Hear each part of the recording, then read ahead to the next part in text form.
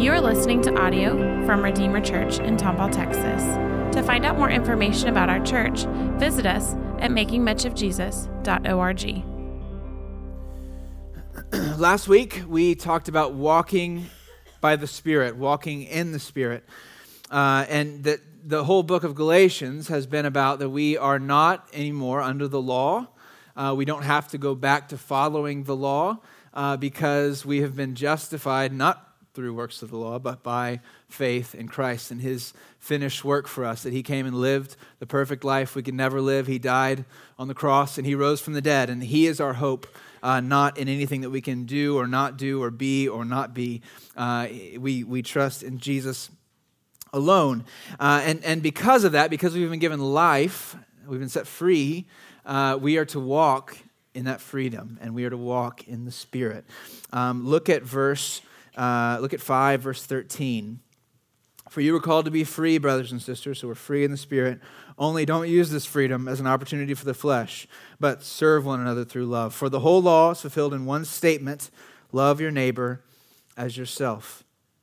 Okay, I think we often don't think about the Holy Spirit at all, or we just think about Him kind of in certain areas, like in the miraculous gifts, the way God built up His body through prophecy or tongues or something like that. And here's perhaps the surprising thing, that the Holy Spirit shows up not only in the miraculous gifts, which He does, and which Paul isn't shy about. Read 1 Corinthians 12 through 14, but He shows up in the day-to-day way that we love each other. In fact, this is how He shows up most often, right? He shows off most often and demonstrates His power most often in the seemingly mundane things than in the obviously miraculous things. And so walking by the Spirit, it means living as brothers and sisters. It means living as friends. It means obeying this verse and loving our neighbor as ourselves. And today we look at, Paul gets really practical. How do we do that? What does it look like when we are walking by the Spirit? And when we're in step with Him. The center of this text is verse 2, which is carry one another's burdens. In this way, you will fulfill the law of Christ. Okay, we're going to see three things today. We're going to ask kind of three guiding questions. One, what are the burdens we must carry? What are the burdens we must carry? Two, what type of person must we be to carry these burdens? So I think the text says there's a certain type of person we have to be in order to carry burdens. And then three, how do we become that type of person? Okay, so fairly simple. What are the burdens?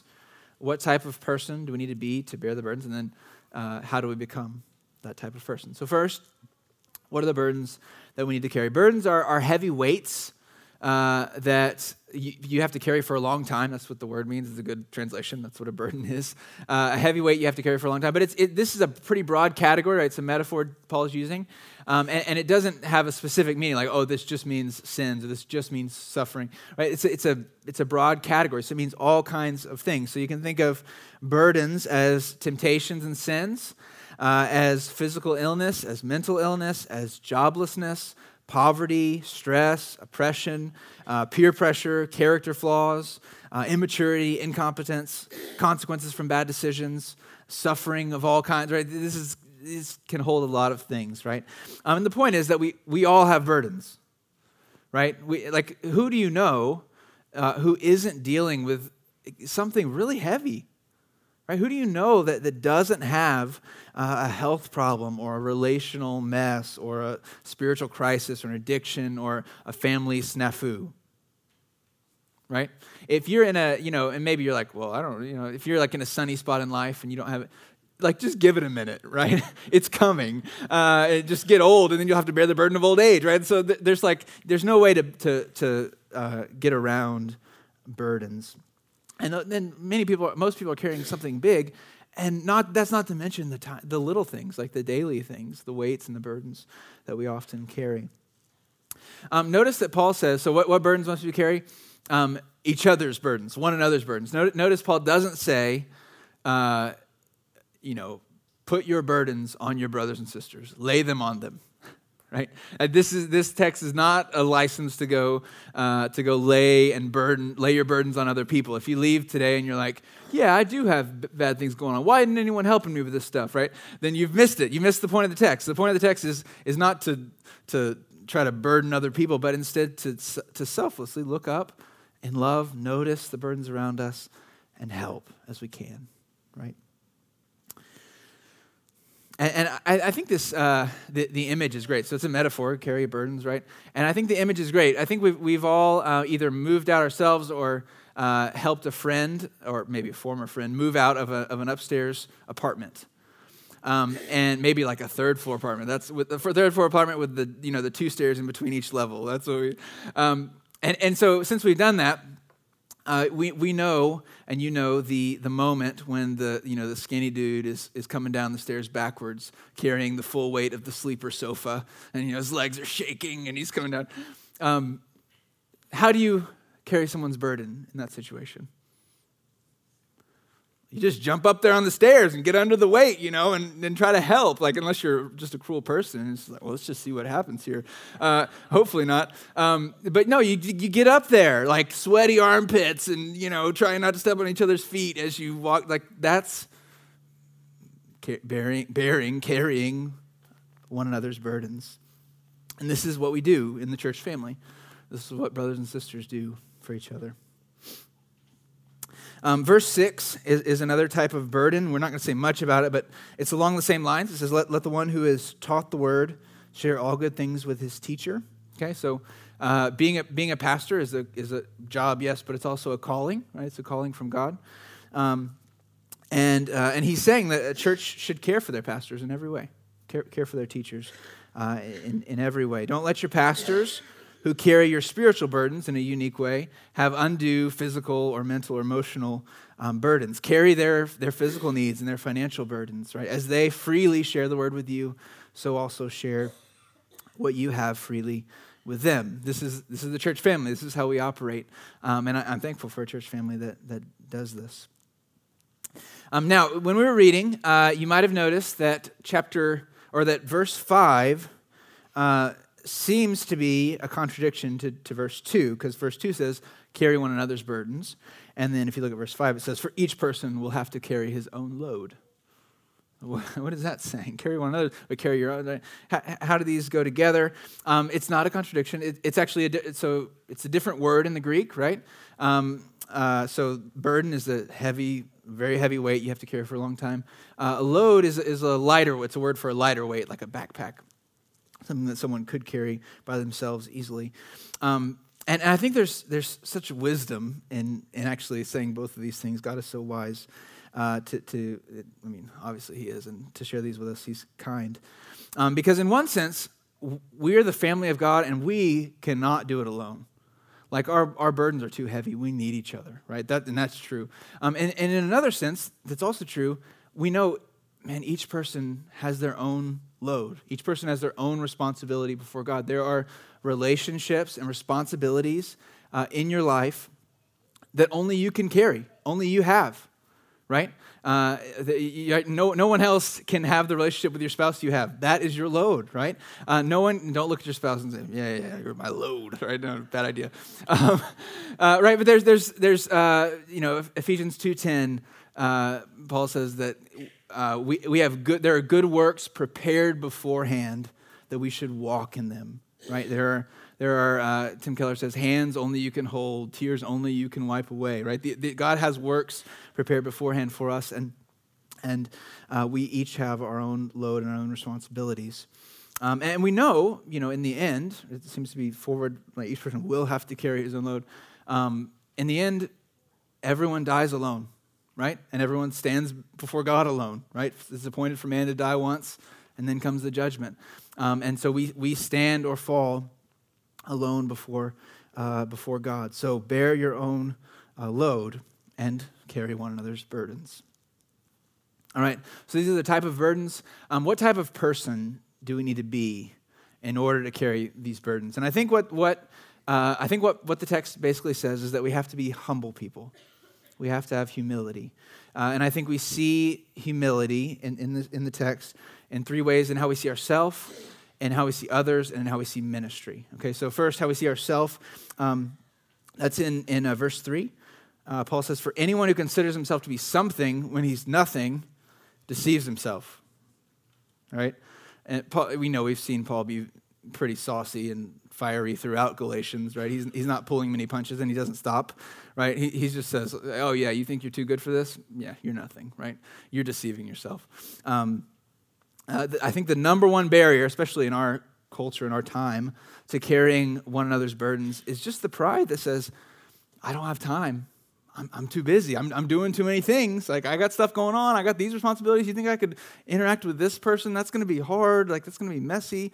No, I can't do that. I got stuff to do. I got places to be. I got things to accomplish."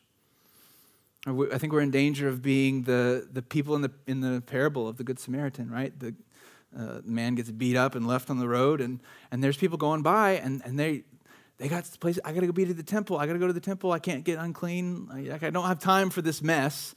I'm going to keep going and pass by. And Paul's just saying, man, you think you're something, that you think you're so important that you can't stop and help a friend. Man, get over yourself. You're lying to yourself. You're self-deceived. No one is beyond carrying burdens. And so a proud person, if we're proud and we don't have a humble view of ourselves, we won't carry another's burden in love. So we need a humble view of ourselves. Next up, we need a humble view of others. A humble view of others. And I don't mean like we should see others as bad, right, or something, as lowly. Oh yeah, I have a really humble view. Everyone's lowly except me. No, that's not it. Look at verse 26. "Let us not become conceited, provoking one another, envying one another." These are really helpful categories. When we become conceited, when we're proud, this pride shows up, it manifests in two ways in relationships. It manifests in superiority or in inferiority. Okay? So superiority or in inferiority. And so when we come, when we're in our interactions, we tend to one of these things. We tend to either be superior, and that's the provoking, like let's not become conceited, provoking one another. We feel superior, and so we provoke because we want them to know we are superior. We want them to know their inferiority to us, right? Or we feel inferior, and so we envy. Right? That's what it says. We envy one another. We're jealous. It eats up inside us because we don't have the things that they have. We haven't done the things that they've done. We don't have those gifts, or we haven't been given those opportunities, or those privileges. And so we green with envy, right? And the text is saying that there's a better way, right?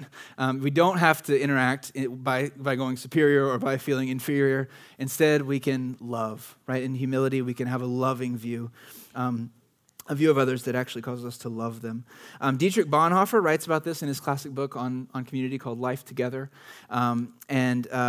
He says, I can't rightly begin to come alongside and minister to someone, carry someone's burden for them until I've seen them in humility, until I've seen them as they are, made in the image of God, a fellow creature, but before the Creator.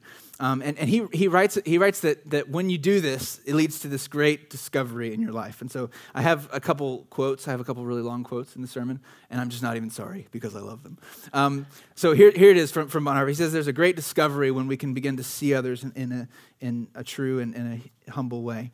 It says he will be able to cease from constantly scrutinizing the other person, judging him, condemning him, putting him in his particular place where he can gain ascendancy over him, and thus doing violence to him as a person. Now he can allow the brother to exist as a completely free person, as God made him to be. His view expands, and to his amazement, for the first time he sees, shining above his brethren, the richness of God's creative glory.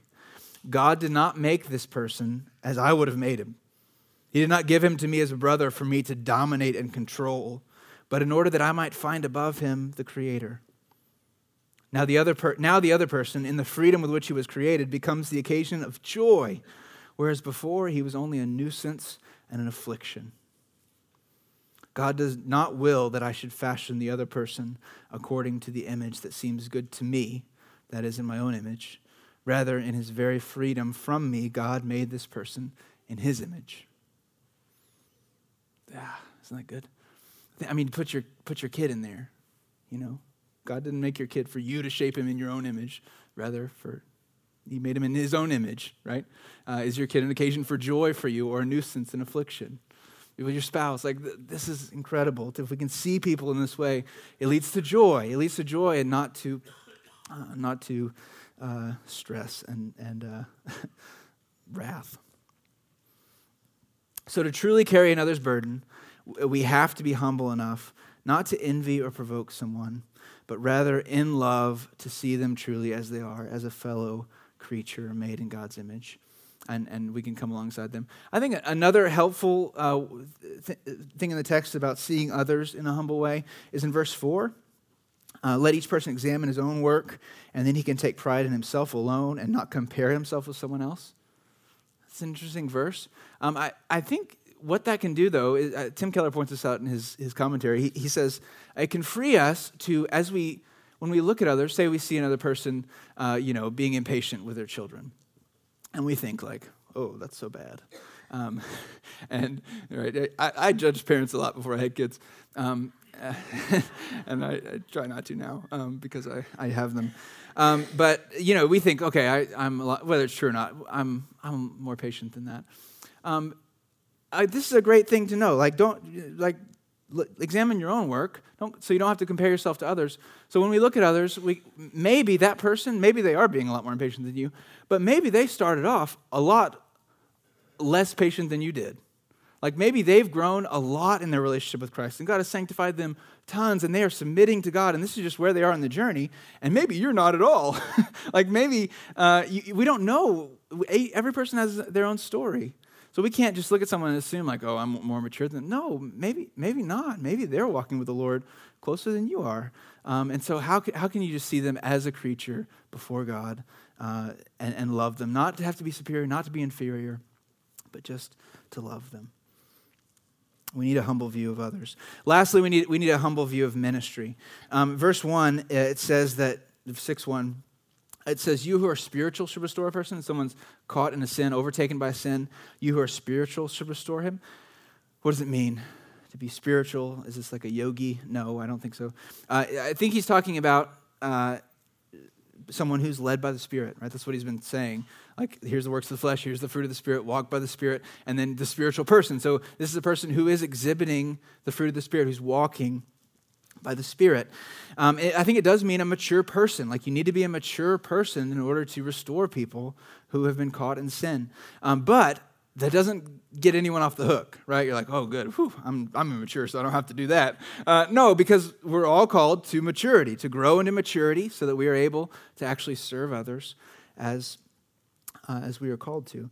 And so look at what he says. He says, restore them with a gentle spirit, watching out for yourselves so you also won't be tempted. Okay? So I think he's saying if you want to correct or help someone, but you look at them and you say like, oh, I could never struggle with that. Like I would never do that. Then you're not the right person to help them. You're not in the right place yourself to help them. Right? Because you don't know your own sin. You don't know your own indwelling sin yet. And you need to let someone who's more mature, who knows the depth of their indwelling sin, their remaining sin, to be able to help and restore. And you should repent and ask God, why is pride hanging on in this area? Why do I put so much stock in the fact that I'm better than this person? Like, forgive me, help me. We need to examine our hearts there. Someone who's keeping in step with the Spirit is gentle, right? Ministry should be gentle. Knowing that, man, I'm just as susceptible of being caught in sin as anyone else, okay? Verse 1, I think, helps us. This case study, I think it's a case study showing us in action what does it look like to bear someone's burden in a sin.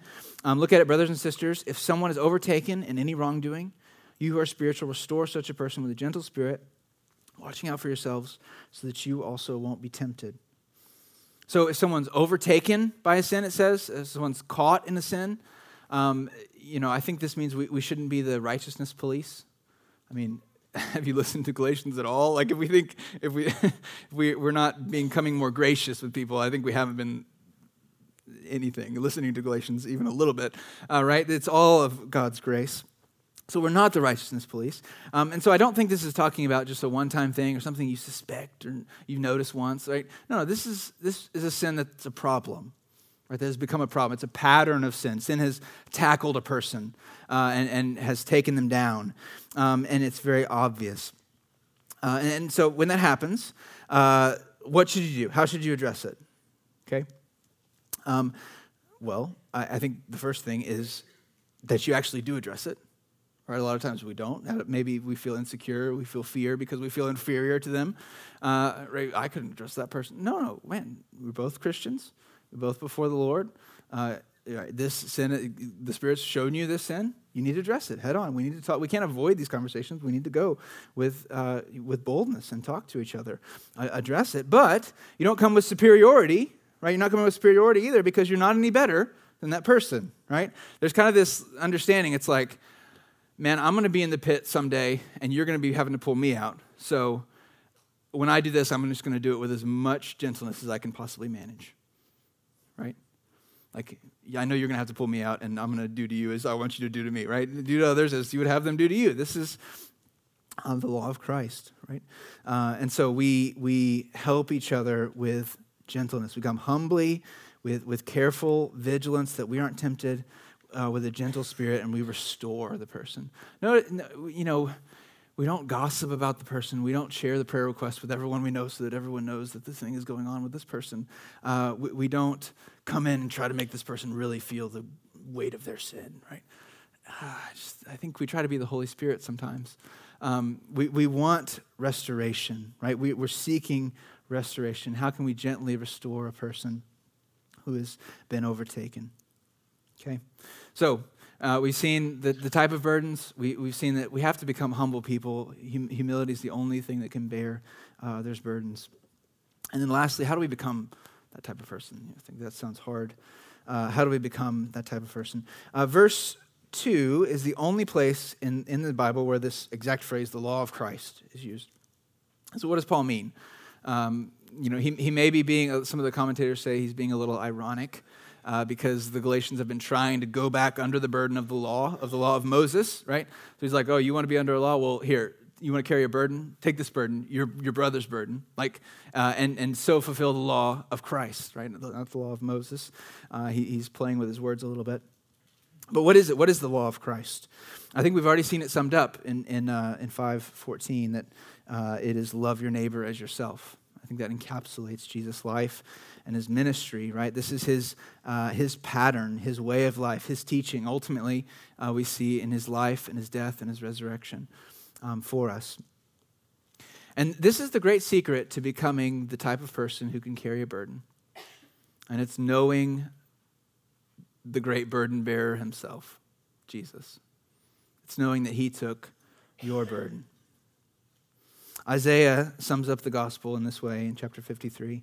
He bore our griefs and carried our sorrows.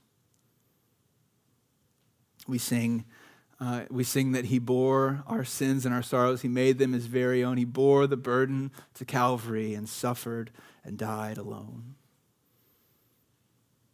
What did he bear? What did he carry for us? He carried the burden of our punishment for sin. Right? Peter says like this, he himself, Jesus himself, bore our sins in his body on the tree, so that having died to sins, we might live for righteousness. We each have a burden that is too heavy for us to carry. And it's the burden of sin, right? And for our sin, we deserve death. And people will tell you now that guilt is a psychological phenomena that isn't real, and you just need to forgive yourself. And that's just so untrue, right? Our guilt is real because there's a real God, and we really stand before him, and we really fall short, right? We are guilty. We deserve death. And Jesus, in his great love, came down and took our burden. He took our burden to the grave, right? He died on the cross for our sins. He was buried. He took our guilt and our shame down with him, and he rose forever, and he left our sin there. He left the burden, and there's no more for us to bear. He invites all to come to him, right? All to come to him. So have you come to him, or are you still trying to carry that burden yourself? please don't sabotage yourself here. It is satanic pride that says, no, I'm good, man. Like some of you need the humility to say, like, I can't carry my burden. Right? Don't say that. Like, it's not true. You can't. We all can't. That's the whole point. Like, we're not good enough. Christianity is not about being a good person. The whole point is we're not good. That's why he had to come. Like, that's the only reason. If we were good enough, he wouldn't have to come, but he did. He came and he died and he rose from the dead and he invites you to come. So have you come to him? And I know you're in church, so you know about Jesus, but like, that's not what I mean. I mean, have you actually come to him as a person? He's a person. He's alive. You can speak with him. Has he taken your burden? I hope he has. Come and lay your burden down at the feet of Jesus today. He will take it. The only way you'll be able to become a person who carries burdens for others is when you know Jesus has carried your burden.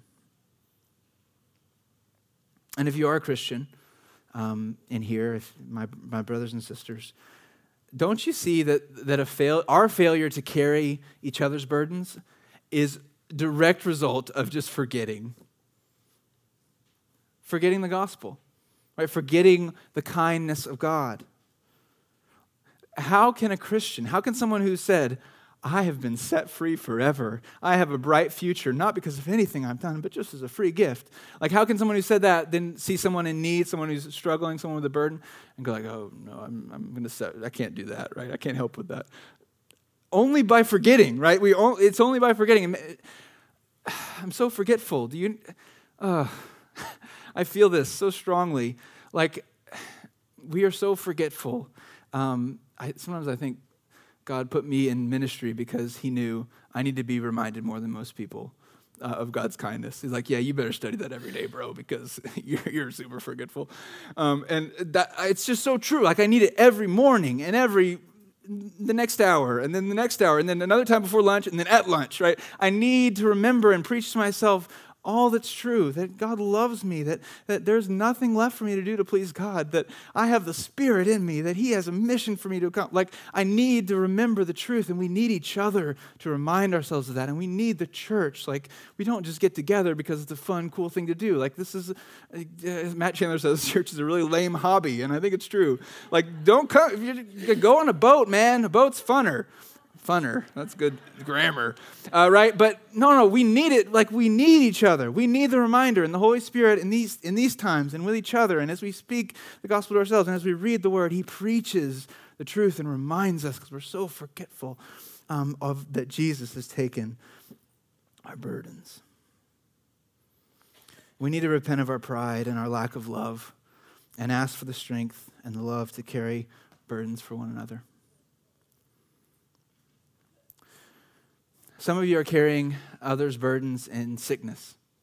Someone you know is sick, maybe someone you're close to, and that's a burden, right? And you're helping bear that burden. Maybe that can be tiring, discouraging. Do you know that Isaiah says Jesus bore our sicknesses and carried our pains?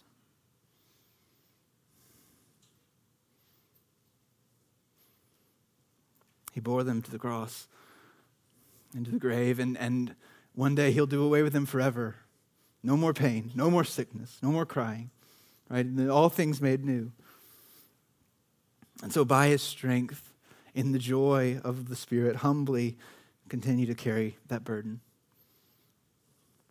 Do you have a rebellious child you're having to bear with? Remember, Jesus was pierced for our rebellion, theirs and yours. Right? Humbly, by his strength, gently continue to carry their rebellion. Are you bearing with someone close to you who's struggling with the same sin over and over, right? And fighting, but just seems like they're losing.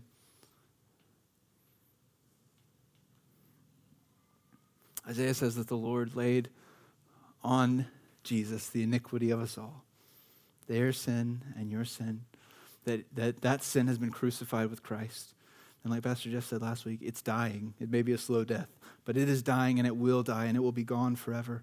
And that is not a losing battle. Gently, humbly, continue to carry that burden? Are you dealing with someone who's suffering? Are you bearing with someone who is suffering, carrying their burden? Jesus suffered, right? He suffered in every way that we do. He was oppressed and afflicted, yet he did not open his mouth. He suffered for us. So by his strength, carry that burden, continue to carry it. B.B. Warfield, who was a theology professor at Princeton Seminary 100 years ago, wrote this in his book, The Person and Work of Christ. I love this. Christ was led by his love for others into the world, to forget himself in the needs of others, to sacrifice self once for all upon the altar of sympathy. Self-sacrifice brought Christ into the world, and self-sacrifice will lead us, his followers, not away from, but into the midst of men. Wherever men suffer, there we will be to comfort. Wherever men fail, there we will be to uplift. Wherever men succeed, there we will be to rejoice. Self-sacrifice means not indifference to our times and our fellows. It means absorption in them. It means forgetfulness of self in others. It means entering into every man's hopes and fears, longings and despairs. It means many-sidedness of spirit, multiform activity, multiplicity of sympathies. It means richness of development. It means not that we should live one life, but 1,000 lives, binding ourselves to 1,000 souls by the filaments of so loving a sympathy that their lives become ours. It means that all the experiences of men shall smite our souls and shall beat and batter these stubborn hearts of ours into fitness for their heavenly home. It is, after all, then, the path to the highest possible development by which alone we can be made truly men. Some of my favorite books are the Lord of the Rings trilogy by J.R. Tolkien. And the one thing you may not know about them, I'm sure you've seen the movies or read the books, you should read the books, is that one of the main themes of Lord of the Rings is friendship, which is kind of neat. And so there's a lot of friends in Lord of the Rings. The Fellowship of the Ring is, a group of friends, essentially. But maybe the strongest friendship, the best example of friendship in the book is Frodo and Sam. So Frodo is the ring bearer, the hobbit who has been given the task of destroying the One Ring, right, in the fires of Mount Doom. And Samwise Gamgee, Sam is his gardener who kind of hears about the expedition and says, "I'm coming," and he becomes really Frodo's best friend and partner as they go on this task. And toward the end of the story, they've gone through so much together, and it's just Frodo and Sam, and they're on the last stretch. Like they're on the slopes of Mount Doom, right? And they've got to climb to the top to destroy this ring. And so that's where we pick up, and I'll just start reading here.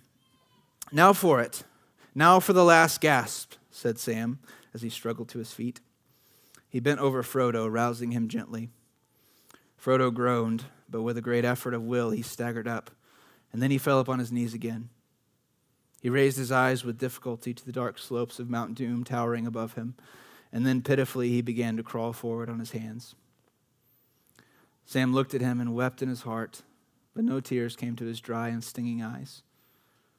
"I said I'd carry him if it broke my back," he muttered, "and I will." "Come, Mr. Frodo," he cried. "I can't carry it for you, but I can carry you, and it as well. So up you get." He hoists him up. He's bearing a burden. Listen to this. As Frodo clung upon his back, arms loosely about his neck, legs clasped firmly under his arms, Sam staggered to his feet. And then to his amazement, he felt the burden light. He'd feared that he would have barely the strength to lift his master alone, and beyond that, he had expected to share in the dreadful dragging weight of the accursed ring. But it was not so.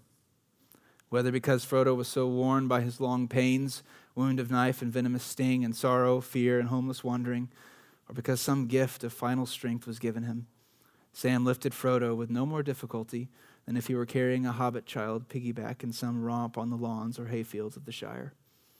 He took a deep breath and started off. Let's be friends like Sam. And I think that as we are, we'll find the strength that is given to us at the crucial moment. Not because we're strong, we're not, but because the Lord is with us. Let's pray. Thank you for listening. To find out more information about our church, visit us at makingmuchofjesus.org.